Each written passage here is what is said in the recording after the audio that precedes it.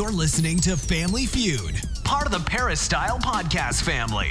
They might not be brother and sister, but they sure do fight like they are.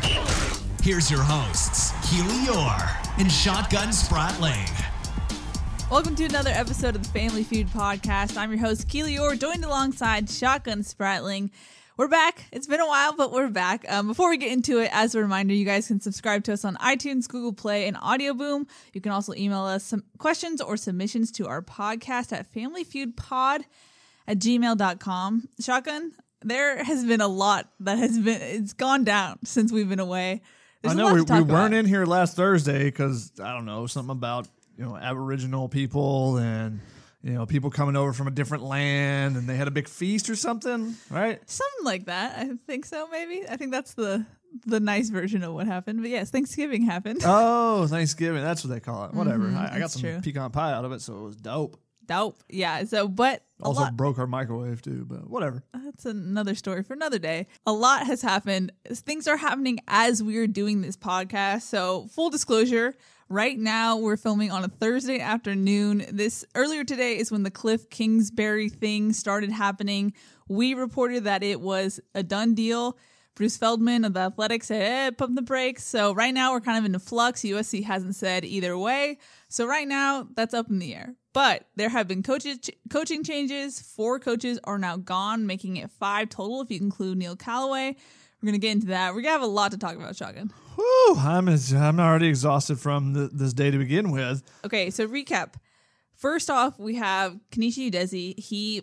Well, let's start with Neil Callaway. Well, that's a month. So your offensive line is open. It's open.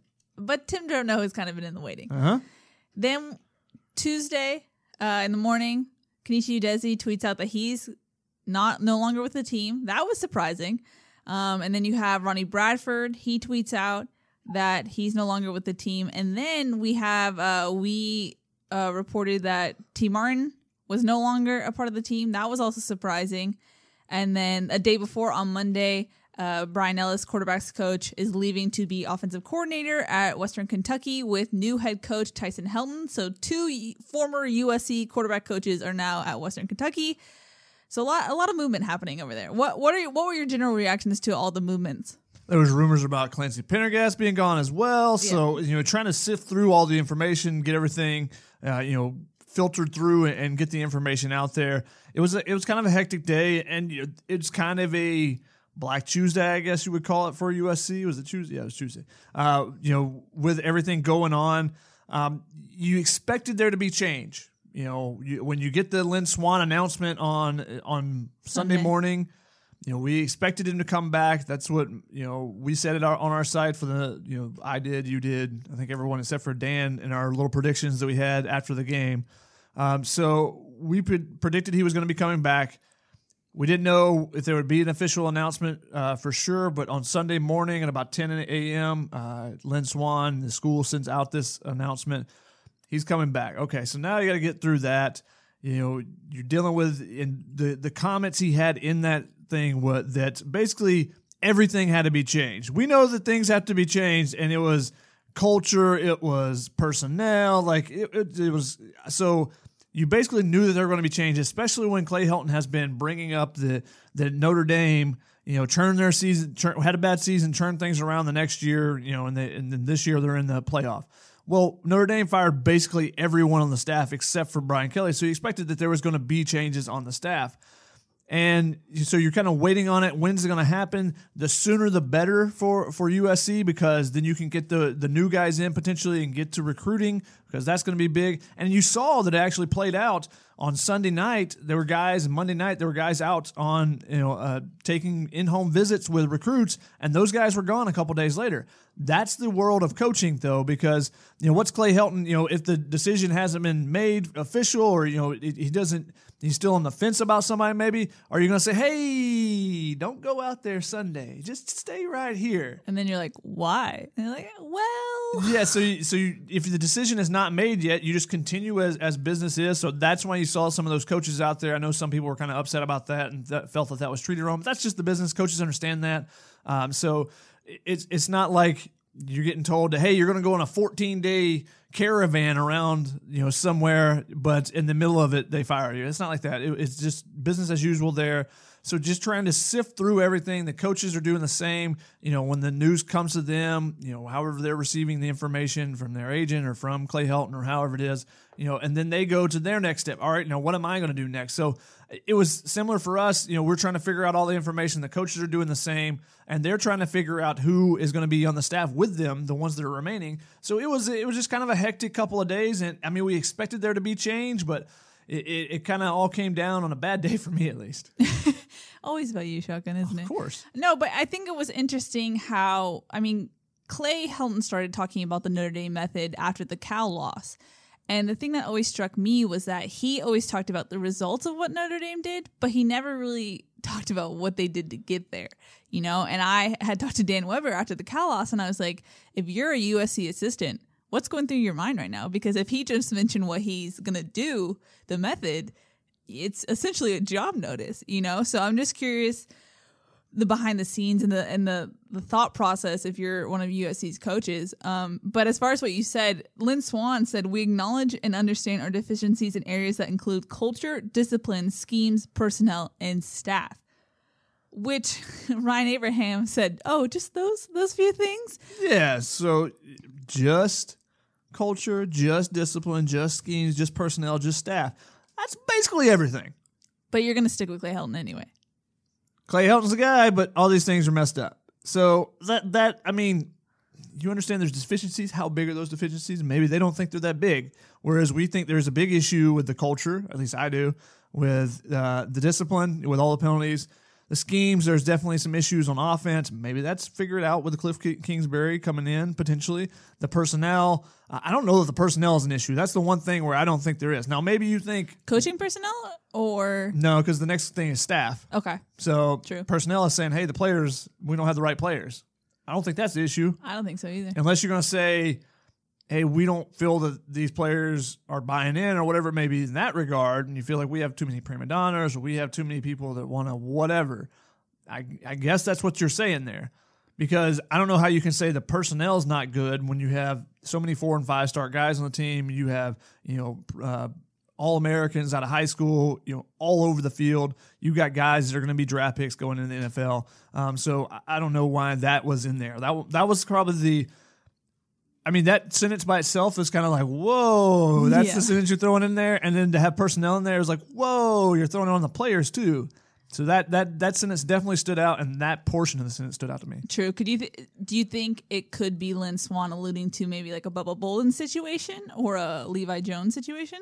There's no telling with Lynn Swann because, True. well, Lynn Swann's not going to sit down and talk and have a press conference and talk about things because why would he do that as an athletic director who's supposed to do those type of things? I don't know.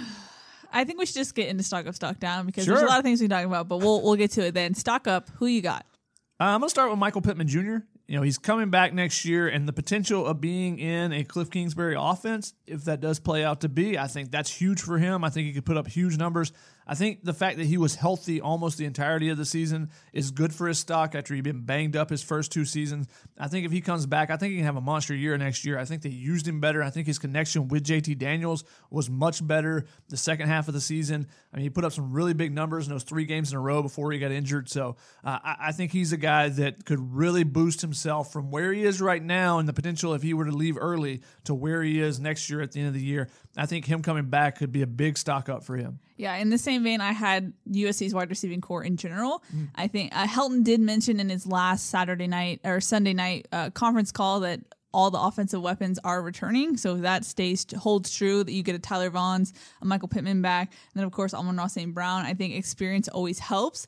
And those guys I think definitely needed more experience than we thought, given just how there were some moments where we're like, okay, they should have caught that ball or something like that. So I think having that experience, it's only going to help you next season. Having that chemistry with JT Daniels is only going to help you next season, especially if you have a new offensive scheme, a better scheme. Who knows what this wide receiving core will do. Granted, they will be without T. Martin, and we'll get to that later, but it'll be interesting to see how they perform next season. Yep, definitely. Another stock up I got is Jordan McMillan. How about this kid coming in, walk on? What is he, like 17th string safety to start the season? He was actually a linebacker at Loyola, and they converted him to safety. He wasn't going to be big enough to play linebacker at the Division I level, but they saw something in him. And they said, hey, you're going to be a preferred walk-on. We'll bring you in. You'll have a chance to learn the safety position. Well, he learned for a year, but then he got thrown in at the end of the season. So he was in there for the last couple of games in the Cal game on some special teams and stuff. He gets thrown in because Jonathan Lockett gets injured. USC was just absolutely decimated at the safety position throughout the season, but particularly the last week. Marvell Tell's not able to go. CJ Pollard had a stomach bug. He was not able to play. So now you have a Janae Harris who is moved from nickelback to safety. He's back there. So he's the veteran now of 4 games, I think it is.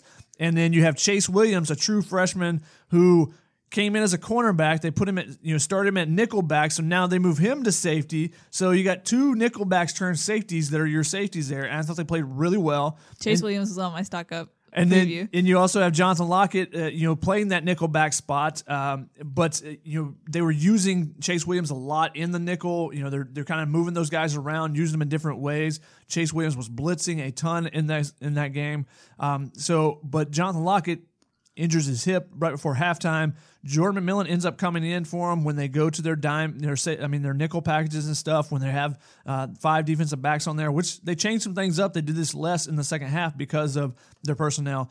But he gets an interception. I had tweeted right before that USC's defense wasn't going to get a huge, weren't going to be able to stop them over and over. The offense wasn't going to drive the length of the field. They needed somebody to make a game-changing type of play.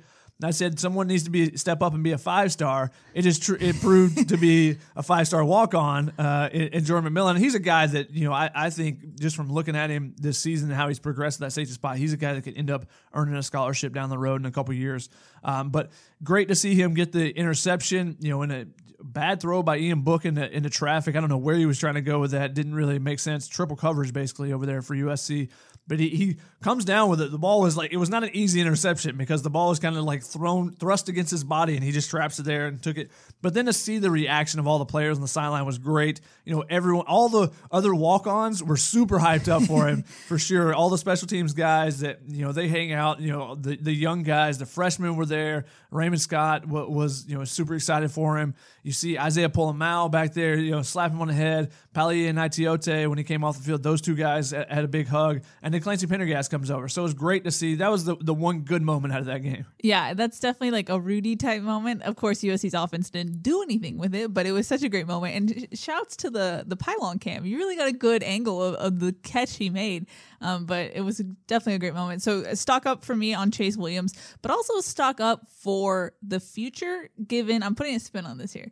Stock up, and this was something that Christian Rector, I believe, actually told you, stock up about the injuries in the sense that it got a lot of players experience that they normally wouldn't have. So granted, it was really messed up how much injuries and the weirdness of the safety position and how that seemed almost cursed, and just the injuries in general on the defense. But in a way, look at how many guys got experience. Look at how many guys showed potential that in Clancy's system maybe you wouldn't normally see. So it's good to see that USC has potential there, has some young guys who really showed some heart in getting thrown in there. I know Chase Williams told Chris Trevino he treated it like a Tuesday practice and just played his heart out, and that's what he did. So stock up for all of that. Yeah, and Christian Rector, I talked with him, and I was basically asking him about the devastating injuries they had. I mean, they had significant players get injured in bad times. The fact that you had, Poor Augustine go down, the fact that you had one game where you had him out, you had Marvell Tell and Cameron Smith all out,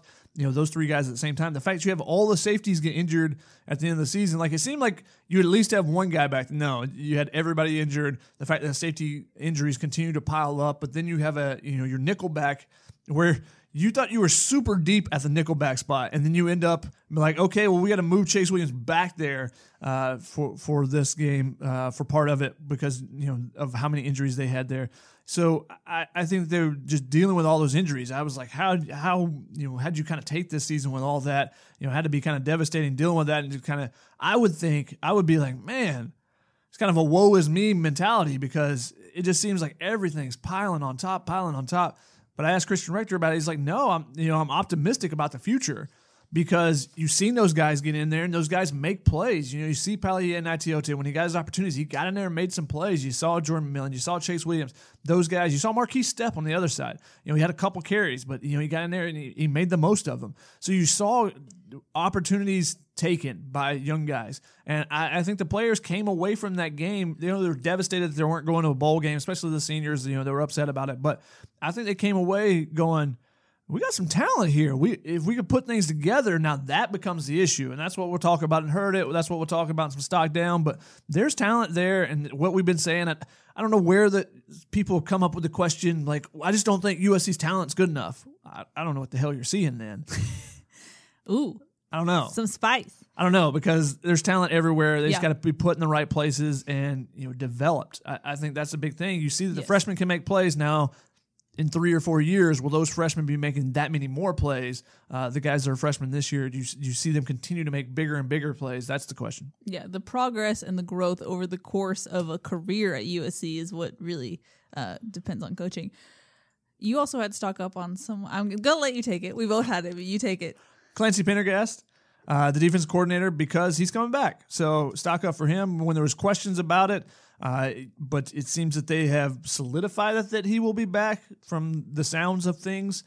And you see that he's coming back. So that's another year in the system for those guys. So Clancy Pendergast being back is a positive for him, obviously. But I think that this defense can be really good. Again, you gotta rotate guys. And they did some of that. I've actually got that on my stock down too. Freshman playing time might take a dip, though, because when they put a freshman in there, Abdul-Malik McClain, they put him in a pass rush situation. He made a mistake, gave up the long touchdown that ended up being the final score for Notre Dame, which ends up being the difference in the game. So those are the things where you're going back and forth. How much can we play somebody? How much? Abdul-Malik McClain, I think, played 2 or 3 snaps in the game, and that was one of them. Oof. So you say, well, you can get a freshman in there. You can get him in there for 4 or 5 plays. That's what I always say. Like, yeah, Levi Jones could have played 4 or 5 snaps a game last year. Palaie and Naitiote could have played 4 or 5 snaps this year. But if they make a mistake on one of those plays and it goes the distance, now you're going, why'd you have a freshman in at that point? Why was Abdul-Malik McClain in there? Why did you not have Hunter Echols or somebody else on the edge? Why is Jordan Iosefa not playing every snap, which he did last week? And Christian Rector did it last week against UCLA. They played every single snap, if I remember correctly off the top of my head. Whereas this week, Hunter Echols got a couple snaps. Kanai Malga got 1 snap, I think. Abdul-Malik McClain got a couple of snaps. So now you go, well, why'd you take the veterans off the field? The veterans wouldn't have given up that touchdown, would they? You never know. But so that's the catch-22 when saying, well, we got to play more freshmen. Because when you do and they give a big touchdown, it's a low-scoring game. Big touchdowns matter. The other touchdown, long touchdown run, might be on Palaie and Naitiote. He came a little bit far inside. They did some different things. Notre Dame switched up their scheme to pull some guys in the second half. And the early touchdown run, he took a little bit he went a little bit too far inside. And then Janae Harris over the top took a bad angle. He slipped and he was gone after that. So you look at it, and if you want to, you could put blame on the 2 freshmen. I don't think you necessarily have to say, oh, let's blame those guys, but if you're the defensive coordinator and you're apt to not play a bunch of young guys because you want guys to be in their assignments correctly, that's who you're going to blame. So we'll see if it changes next year, if Clancy does end up staying with USC throughout the offseason into next season, if those freshmen start playing more, if that's going to be a directive. That's what they talked about all season, playing more guys. They did some. Also, it forced their hand that they did. Their hand was forced to an extent, but they played more young guys than they did in the past, definitely this year, even without the injuries. At the end of the season, it is the end of the season, but at the end of the actual college football season, I will be tallying up, the first team snaps and when guys would have been in there, how much they actually rotated different positions. We'll see the totality of it, but I remember the first game they had better numbers the first game than they did all in the last 2 years under Clancy Pendergast. So we'll see how much that continued throughout the entire season. But they did rotate more. We'll see if that continues, if it even gets a higher percentage in the future. Well, speaking of Clancy Pendergast, we actually have a voicemail left for us. Thank you very much. Let's take a listen. Hey guys, this is Jeff, class of 1994. This question is for Shotgun. Shotgun, I really respect your opinions and I love your analytical mindset when it comes to some of these questions. But my concern is, well, we already heard that Clay Helton's going to be retained for next year, and I can get behind that. I will go ahead and support the team. What I cannot get behind is the fact that it sounds like he is keeping Clancy Pendergast as our defensive coordinator, and I have two major issues about that. Number one, injuries. If I had a plan to go out there and injure players, the way I would do it is to not have them practice throughout the week, and then come game time, I'd have them play every single damn play in the game. That's exactly what he does. He doesn't take care of our players. Look what he did to poor Gustin. I mean, poor Gustin. Like, he went out there and just drove him into the frickin' ground. I know there's been a saying, drive it like you stole it. No, you can't drive our players like they stole it. These are our cars that we need to take care of. So cut off. That's Ryan Abraham's fault. Don't blame me. He cuts off the long voicemails, but we get the gist. Shotgun. Let's start it off. What do you think about this? Drive it like you stole it. That's my mom's favorite saying. She loves Mustangs, so she always drives that way. So that's where I probably get my driving style from.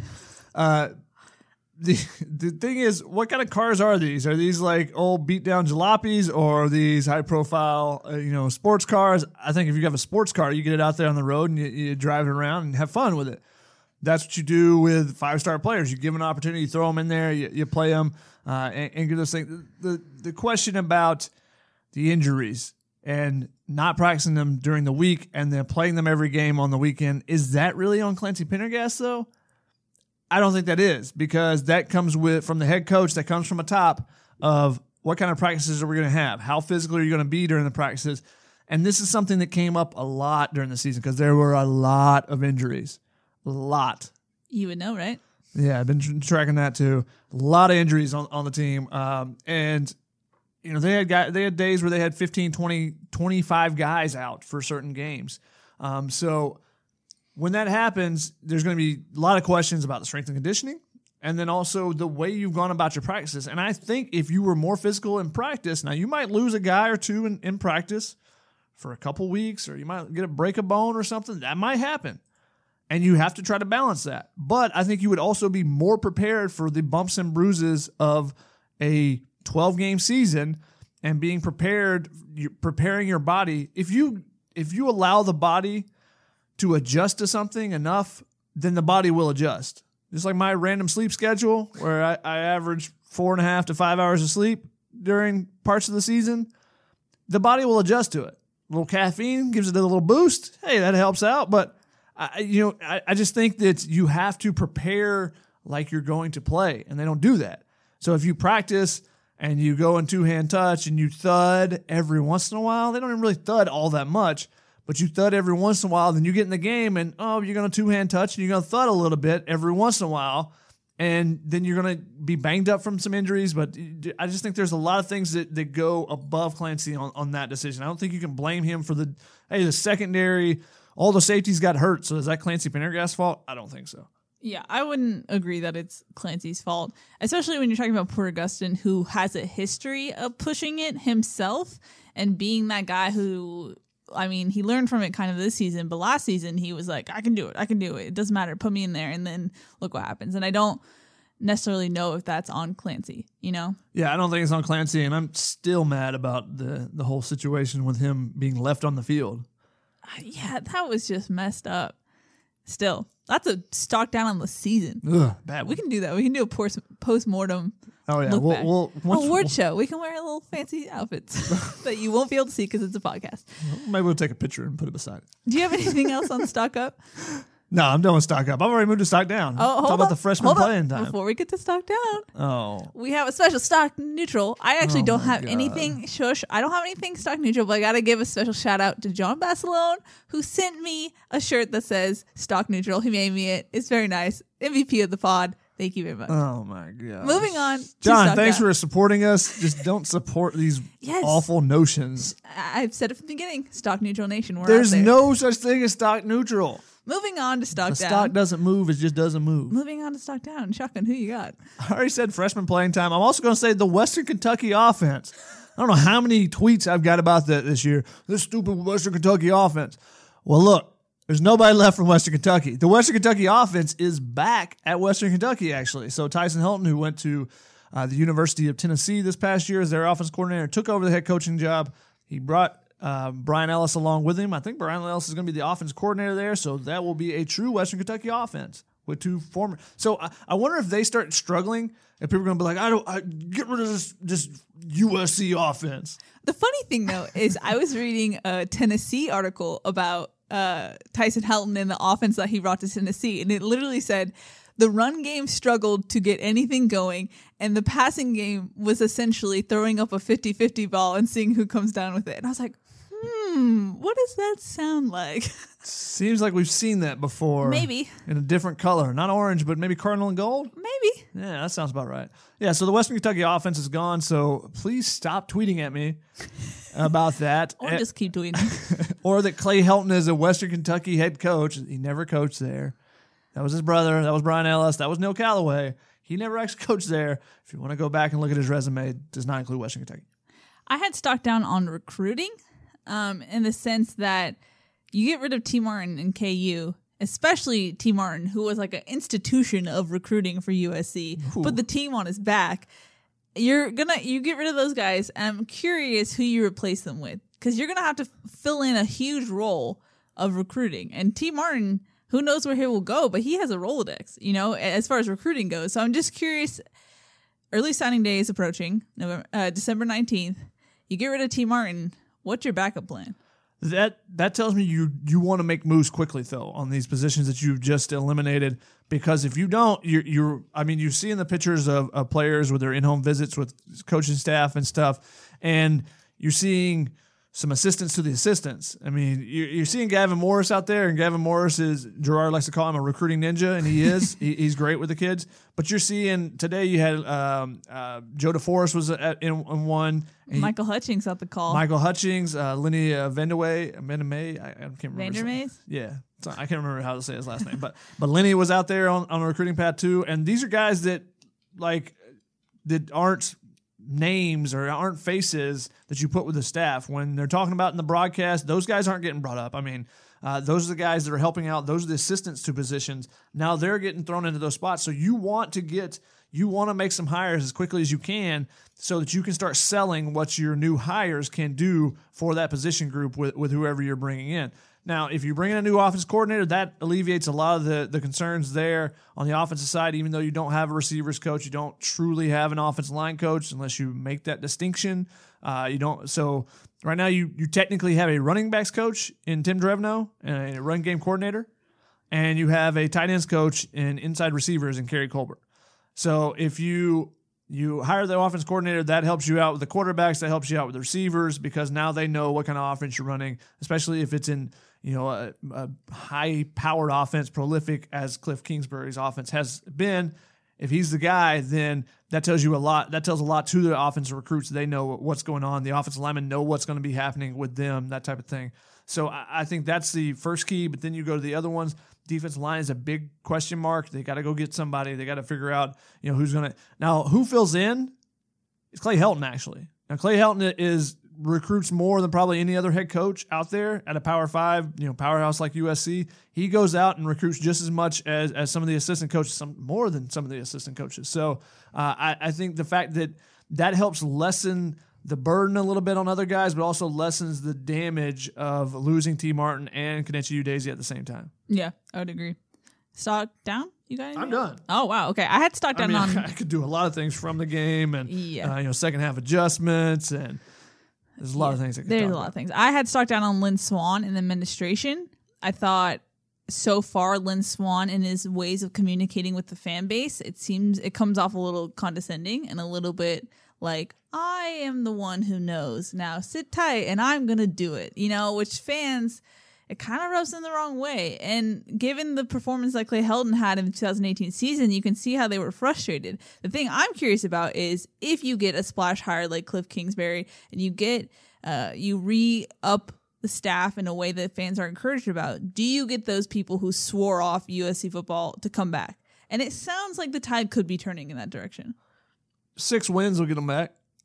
If you go start out the season 6-0, that gets them back. Well, yeah, I want a pony. That will make me happy, but will that actually happen? You would have been one of those kids that wanted a pony, weren't you? How many times did you ask for a pony when you were growing up? I actually didn't. Because you already had one, didn't you? From Orange County. Of course you did. How dare you?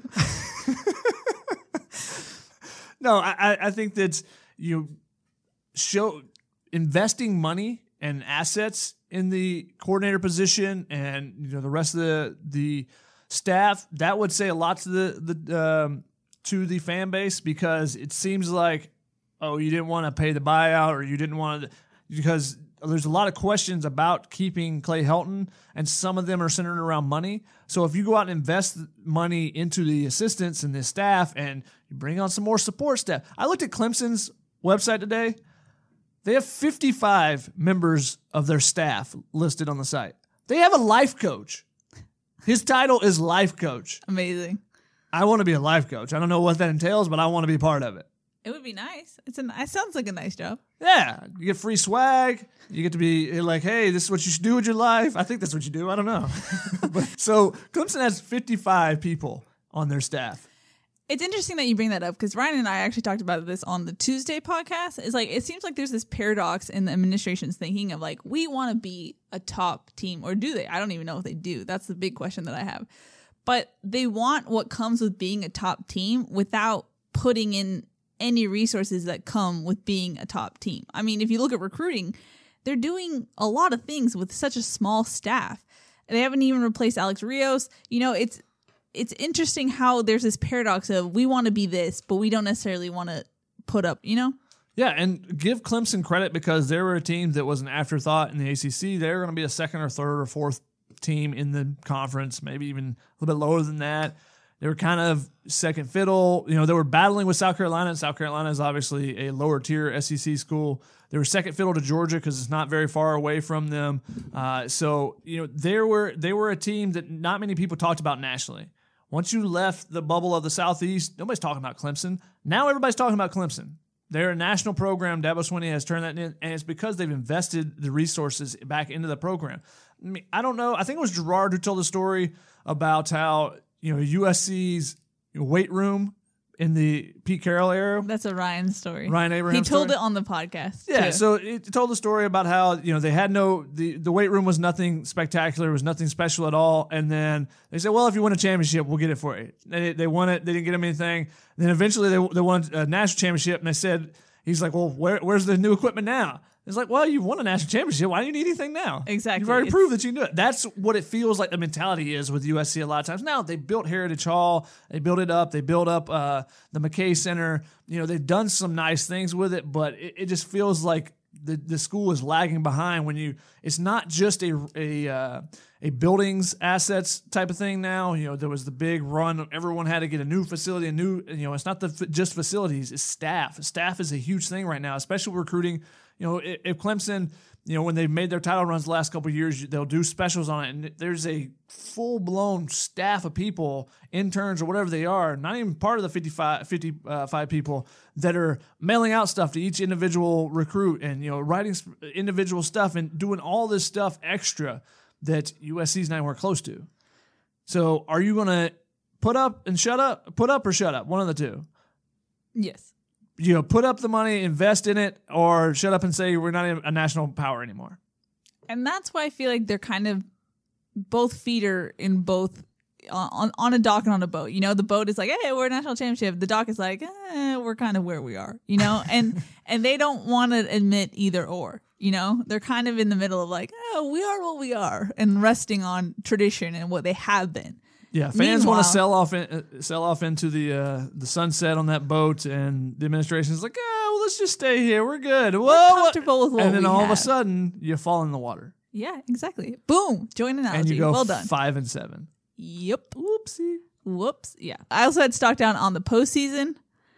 No postseason, but I feel like the way this season went, I think it was a good thing for everyone involved that this just ended where it did. Yeah, that's a stock up for us, though. I booked flights. I'm going to Christmas and stuff now. I know. My mom was like, do you actually get to come and pick out the Christmas tree with us? And I was like, I don't know what that's like. I don't know what this is like. So I'm excited. Well, my family asked me that. I was like, no, I still got to work. I got to work a lot. And then I went with somebody else's family. So. Oh, wow. Really? Yeah. Okay. Spilling the truth. Moving on to Heard It. I don't want my family to get expectations that I'm going to hang out with them around Christmas. Come on now. Wow. Okay. It's such a family spirit on the Family Feud podcast. That's true. Heard it. It's a feuding family. Oh, okay. Really living up to the name. Heard it. What do you got? First off, on the Notre Dame sideline, as I'd roam around during the game, I was over by some former Irish players, and Iman Marshall gets the pass interference call in the third quarter, I believe it was, and I barely could see the play because there's a bunch of people blocking me. Then I saw the replay, and I was like, oh my God, they called that a pass interference? And Biggie was really upset about it. He was complaining to the referee, and one of the former players is like, it's good because there had been several replays and there had been a replay not a couple plays before that. They're like, it's a good thing they can't overturn that one. And he was just laughing about it because they saw that it was not a penalty. And these were ACC referees, so you expect them not to get caught up in the Pac-12 mentality, but apparently they did.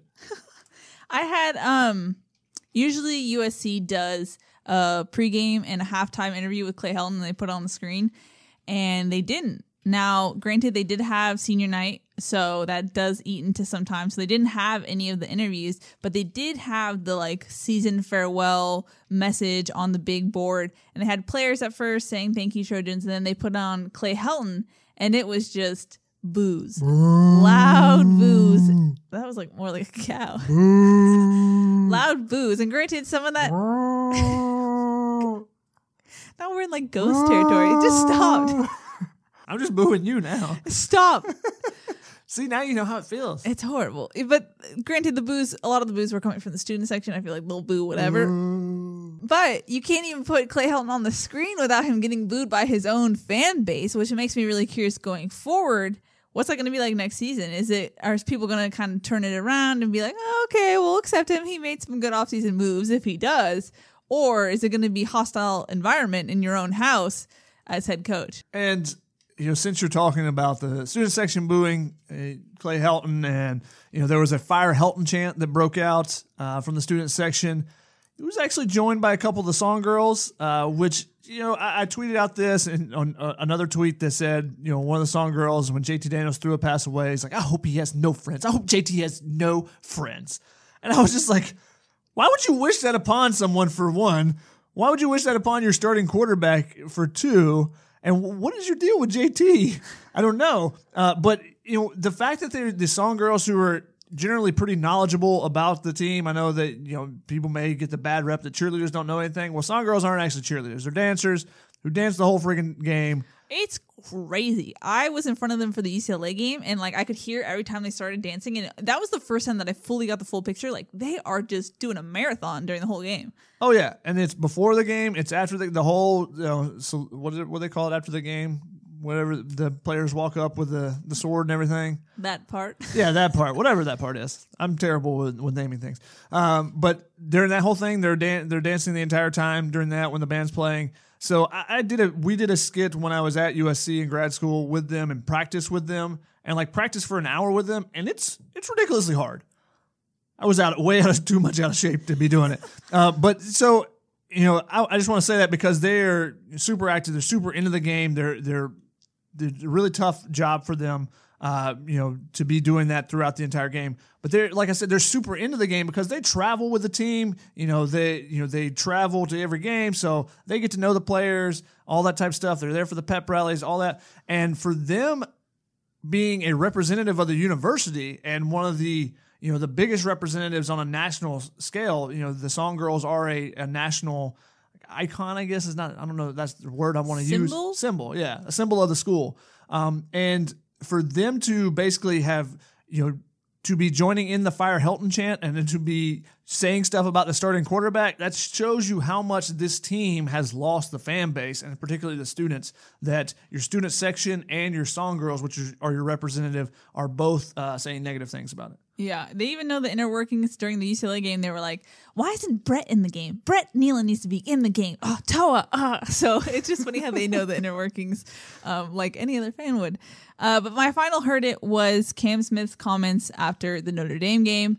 I thought it was very interesting because he's not one to really throw people or things under the bus, but he was very candid in this interview, and that tends to happen when it's your last real interview as a Trojan. I've said this before, and if you haven't watched it, just go watch it because it's really enlightening. But he essentially said that there's commitment issues on the team. Cam Smith is the type of guy who, in the way he speaks and the way he plays, that he's all in. That he's really committed to the team and the outcome.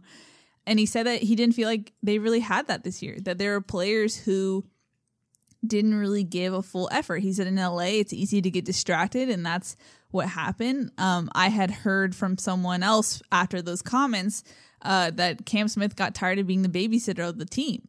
You know, because I had posted this and people were like, well, he's a captain. Why didn't Cam Smith get the team together? And it's like, he can only do so much. And if you listen to the interview, he sounds exasperated. You know, he put his heart and soul out there, and then you're not getting a whole commitment from your team. And I had asked him, like, how much strain did it put on the defense when you didn't have an offense that was consistent?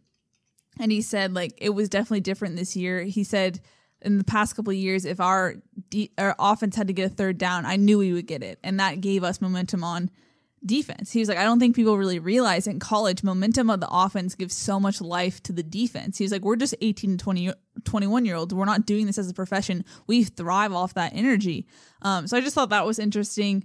It's just, I think it is a concern going forward if you have your senior captain saying that there's commitment issues and buy-in issues. I think that as far as the culture that Lynn Swann talked about, that's something that's definitely in the culture. How do you get guys to focus and buy in? If you're at USC, why aren't you giving as much as you can to play? You know, I understand these are teenagers and that it's not a profession, but at the same time, I think that hearing from Cam and how exasperated he is, that's an issue, and that's something that needs to be addressed going forward. And Cam Smith said it starts Monday. You know, he was saying this on a Saturday, and he said the offseason work starts Monday. So I'm curious what they take from that. I know you also talked to a player who had something of the same message. Yeah, I talked to Austin Jackson, you know, one of the sophomore left tackle who, you know, the offensive line is going to lose Chris Brown. Talked to Chris Brown after the game as well, and he said, you know, the interesting thing he said was that basically it was a continuation of what had happened all season. You know, they would be rolling, they'd be rolling, penalty happens. They'd be rolling, the fumbles this game. So, you know, it just, he said it was bittersweet because he was happy that his career was you know, that he got an opportunity to do the whole senior night thing and everything. He wished it went better, but he's happy, excited for the next chapter in his life. So that was what Chris Brown said. But Austin Jackson afterwards talked about, you know, that the team needs a little culture shock is what he said. He said they got to be honed in on those little things and make sure they do everything right. He felt like the little things are what hurt them. And again, similar to what Chris Brown was saying in that regard. And when I asked him, well, what do you need for there to be the culture shock? What do you have to do? And he said he thinks that there's a lot of guys, a lot of leaders in his class, and he's took it upon himself that he wanted to be a part of it. So he said that he was looking forward to getting to work, getting better, getting a lot of better, and making sure everyone else gets better. So I think he's taken it upon himself that he wants to be a leader in that group. And maybe that offensive line with Chris Brown and Toa Lobendon are two guys that are more reserved. Maybe they needed that leader. We talked about it, you know, several times about how the offense needed someone to stand up and be a little bit louder, be a loudmouth a little bit. And maybe Austin Jackson's the guy who's going to take that mantle. But you see that guys are saying we need to change and we need it. So the players recognize that there's issues. And do all of them recognize? That's the big question. The ones they're playing, at least. So, I mean, that's the ones we're talking to, the ones they're playing. And, you know, he was asked about going to 5-7. He said, no, I never would have thought of it. I came here to win championships, and that's the attitude I'm trying to take into the offseason workouts. So we'll see how it changes. And JT Daniels, his freshman quarterback, you know, he was asked, you know, about being 5-7. He said it's tough. You know, they lost by one score, and their last four losses were by one score. So, you know, you can look at that and you turn that around, and suddenly you're 9-5 instead of 9-3. Math is hard. Yeah, 9-3 if you win all four of those games. And you would have won the Arizona State game if those three guys were healthy, as I've said several times. Which is a completely different feel and look to the season. Oh, yeah, 9-3 versus 5-7. Yeah. Huge. And, you know, two of those were touchdown games, UCLA and Notre Dame, but the other ones were, 1-point game to Arizona State, or 3-point game to Arizona State, and 1 point to, who am I blanking on here? Cal? Yeah, 15-14. So, and those were all opportunities in the second half. Those last three games that you lost, you had one touchdown in the second half, and that came with 1 minute left to get you to a one-score game. So it was all about adjustments there. And, you know, JT Daniels was asked about the banner flying over. I thought it was interesting what he said. He said, it's stupid. Yeah, but he's already proved that he will be a loyal Hilton defender. So Yeah, he said you can't blame Coach for the fumbles. You can't blame him. I mean, you can't blame Helton for JT overthrowing Michael Pittman in the back of the end zone. That would have been a touchdown as well. But he said, me personally, like I would blame Jake Olson's dog before I'd blame the coach for the loss. Which is, I don't even know what to take with that. But nobody can blame Quebec, which is saying how much he would defend the coach. Put some respect on Quebec. I saw those tweets. The memes page on USC. If you're not a member, check it out. I'm not a member, but I make frequent appearances apparently. Apparently, yeah. So thanks to everyone on the memes page who watches or who goes to USCfootball.com. No, but here's the thing. Now that we're talking about culture, I think there is a real culture problem. I think there's a pretty boy culture problem, and I'm going there. Wait, David Mellstrom's gone. But here's the thing, like, if no one knows, David Mellstrom was the ultimate pretty boy because he's now a model. Wow, look at that. I'm laughing because there was some like Twitter thing, like girl posts that was like, haven't you seen this? It's David Mellstrom, Connor Spears, like I think someone else, and they're posing on the sideline, and everyone's like, if that's what USC's players look like, I'm a USC fan. And it's like, ugh, I just rolled my eyes when I saw it. Anyway, moving on. Pretty boy culture in the sense that they dance before the fourth quarter starts at the UCLA game, and then they lose. You know, there has been this culture where, I mean, Cam Smith said they don't take it personally. Like, if we get run over, people don't take it personally. In the middle, I go back to this a lot. Coming out of the half at Alabama, at the Alabama game in Texas, a player wanted a selfie in the tunnel and like brought his phone out. It's just like things like that where it's just, yeah, I've told you this before. I don't think so. Yeah, they're like getting trashed by Alabama and they want a selfie in the tunnel to look cool. Like, it's like the culture of, I want to look cool, I want to play football, but does it really matter if we lose? I don't know. You know, I feel like, and I don't know if I'm just get off my lawn and being like, you need to care more. But I also think that needs to happen. And you hear that from Cam Smith. What if Clay Helton said everyone had to get rid of their Instagram profiles? Whoa. I mean, wasn't there a coach that was like no social media for the whole season? Yeah, and they got banged for it. I don't know. And that's the thing. How do you get guys to buy in? How do you really have the team experience where you're bonded and you're going for one goal together? You know, team chemistry is always a weird thing that I don't think everyone has fully figured out. And team chemistry is always a difficult thing, especially when you have 100 players. Yes. Because there's always going to be little cliques. There's going to be, you know, whether it's position groups, whether it's by race, whether it's by economic status, whatever it is, there's going to be little tiny cliques in everything. Where you're from. If you're the Florida guys will hang out with the Florida guys, you know, that type of thing. So how do you get all those groups to buy in together? That's the thing as being a head coach. It's not X's and O's. X's and O's would definitely help USC, especially when your head coach is becoming your offense coordinator halfway through the season. That makes X's and O's are real huge. But as the head coach, your biggest thing shouldn't be X's and O's. That should be on your coordinators. They should be ones leading that charge. The biggest thing for a head coach is getting everyone on the same page, everyone to buy in, making sure you don't have the off-field issues, making sure you don't have the distractions, making sure that everyone knows what you're doing in every game, making sure you get 11 players on the field at all times. Those type of things are on the head coach. It all starts with the top, and that's the culture you're trying to build. And that's why I think in Lynn Swann's message you say, hey, we have culture issues. That's a big part of it. There's things that the culture's not there. They're not all on the same page. It makes you wonder, are these guys hanging out with each other off the field? Are these guys, you know, when it's Thanksgiving break or Christmas break now and they have an opportunity, well, they're going to get to go home. Are players going back with each other to their homes? Or is it like, okay, I'm going here, I'm going here, I'm going here. Everyone's off split everywhere else. Or is it your little pockets of people going together? Like, of course, you're going to have friend groups. That happens in any team where you have, you know, when you have more than 5 people, you're going to have, you know, some pockets of people. But how does the whole group come together?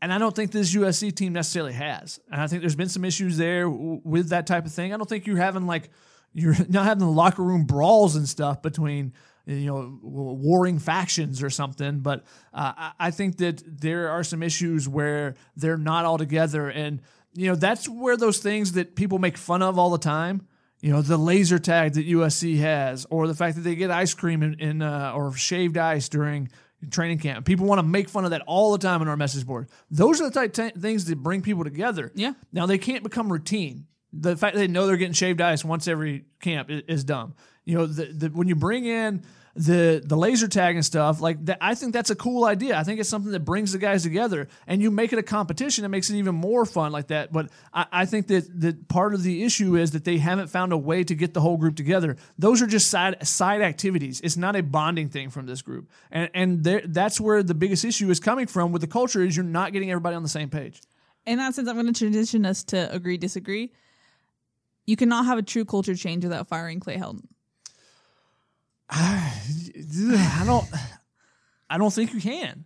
Yeah? I think it starts with your head coach, and you got to work your way down. Now, if the athletic director becomes more involved, more Pat Hayden, like Pat Hayden, the culture was starting with him and working its way down.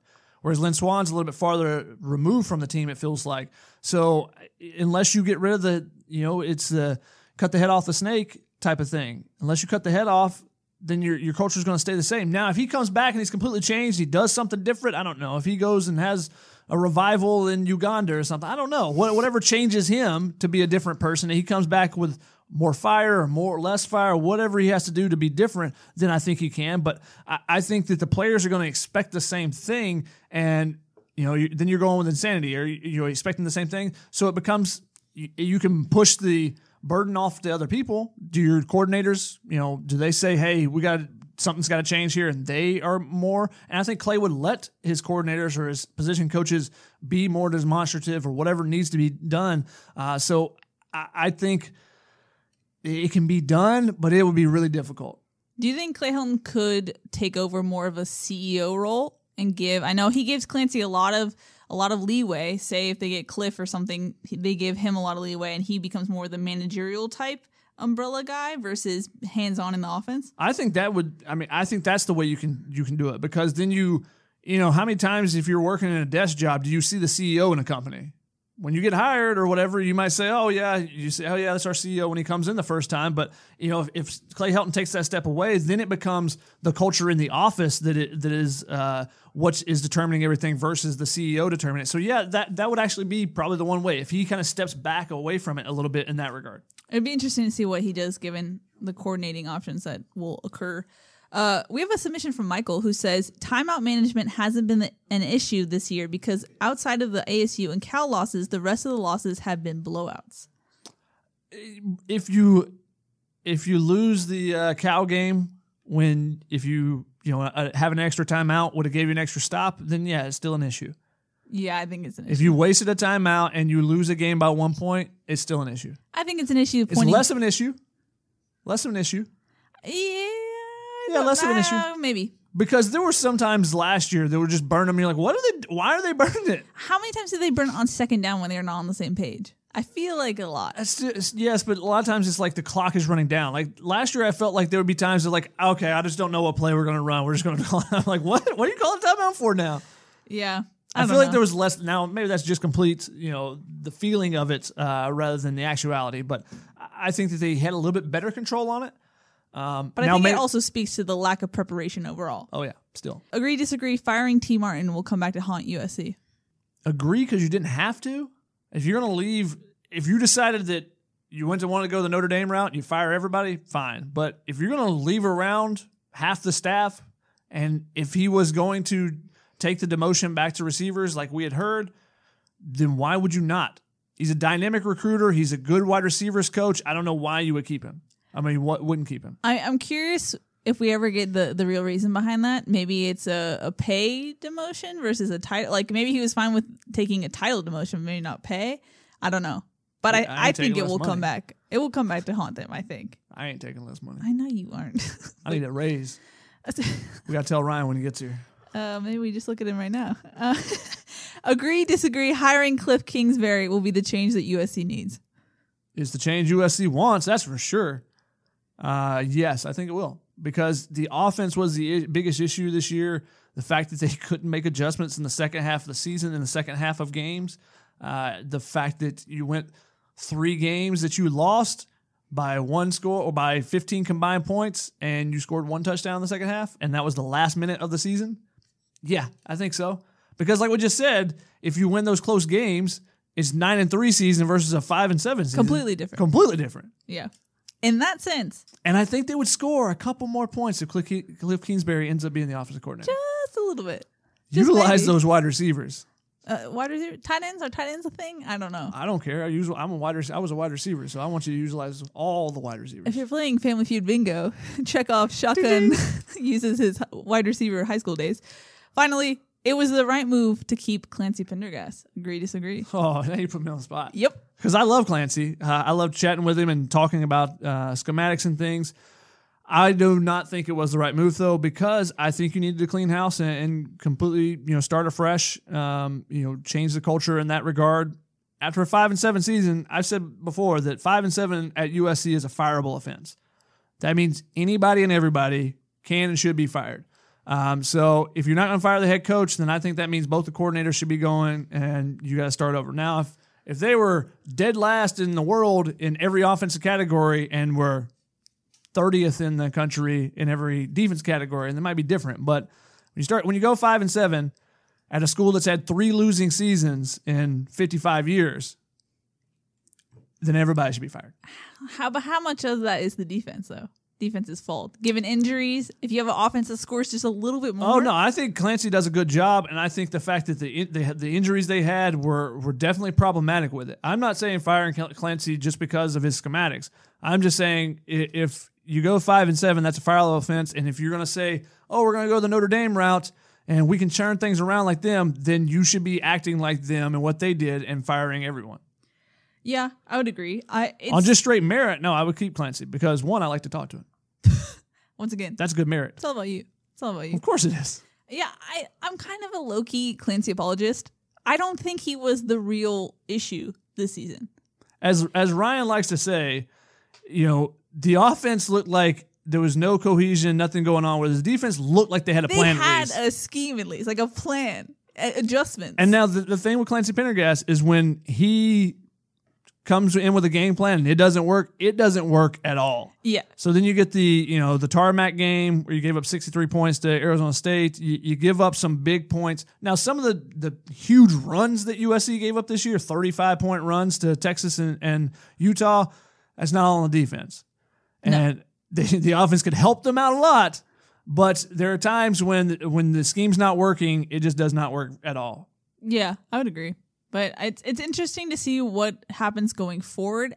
We kind of had the feel that they're done making firings, which is an interesting picking and choosing of who you fired. Yeah. And I don't know what that does to the overall culture. If culture was really something that you wanted to change, did you really go about it well by picking and choosing guys that I don't think were really an issue? I don't think KU was an issue culture-wise. I think his position group was always together. During player run practices in the summer, they were the group that had it together, had a game plan, and took it seriously, So I'm curious how that all goes to the bigger picture. But we'll see how it all works out.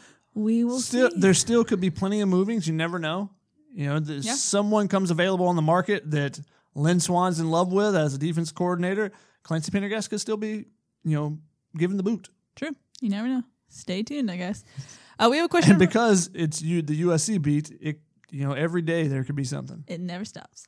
We have a question from JJ Class of 1990. He says, if you watch the film before the 55-yard run in the UCLA game, Chip makes the call, turns, and smiles, almost like he knew that he had control of the outcome of the play and game. Have you ever seen Clay Helton exude confidence like that, or does he always have that look of concern on his face? Have you ever seen true confidence coming from Clay on the sideline? I'm thrown off by the question because I'm trying to think back to the play because it feels like it was so long ago. I do remember on the broadcast him looking over and smiling or whatever, but I don't think that was related to the play call and necessarily thinking like, yeah, that's a touchdown. Though I think Chip Kelly would definitely be the type to do that. But watch this, it's going to happen. No, I don't think that Clay Helton's come out with it. But Clay Helton is very emotional, emotionally involved in the games. When something good happens, he's throwing the fist pumps. He's giving it, yeah, baby, to everyone around. So I think that he's involved like that. Now, do I see him smiling, giving a wink to somebody after a play call comes through the headset? No, I don't think you necessarily see that. But we're also not watching for that all the time. How are we supposed to really, unless we see on the broadcast? You don't have a Clay cam? Clay Cam. I did towards the end because I was like, if we need footage of him after he's fired, then yes. But no Clay Cam. But, I mean, Clay does have a weird confidence on the sideline, but I don't think it's any like trickeration. I'm going to smile before a play call type of confidence. Yeah. Is that? I think I agree with you. I also, if I was calling plays and I knew something was about, like, we're going to run a trick play and I know it's going to work, I'm going to be like, I'm waving over to the other sideline. And, hey, watch this. Watch this. Hey. Wink, wink. Yeah, that's not the best trickeration mindset. It's okay. I'll do the fake one at a different time during the year. Yeah, when we trickeration. fake the reverse and then we take it to the house. Sure. I got this, guys. Coach Shotgun. That's going to wrap it up. We're kind of in a flux right now. It's coaching changes are still happening. We don't know. Cliff has not been confirmed yet. I don't believe that's happened while we've been recording. So, but yeah, any final thoughts before we wrap it up, Shotgun? No, I mean, it's interesting to see how the staffs are reassembled here and if there are any other changes with people who are already on the staff. And, what changes are made with position groups, because where is Tim Drevno going to go? Is he going to be the offensive line coach? Is he going to be run game coordinator? Is he going to be over both positions? Are they going to hire a running back? I'm still curious to see how all those things play out and how this team responds. Once we start seeing them doing some workouts and stuff, how is this team responding? Are they going to listen to what they just said after the game and say, no, it's not the coaches, it's us. We got to do better. We've got to work harder in the offseason. We've got to do those things. Are you going to see those leaders emerge? Or is it going to be the same? Yeah, I mean, that's the big questions going forward. But of course, we will be back next Thursday, hopefully with more certainty of what's happening as far as coaches go. Hopefully. With that, Shotgun, I'm Keely. We'll see you next week.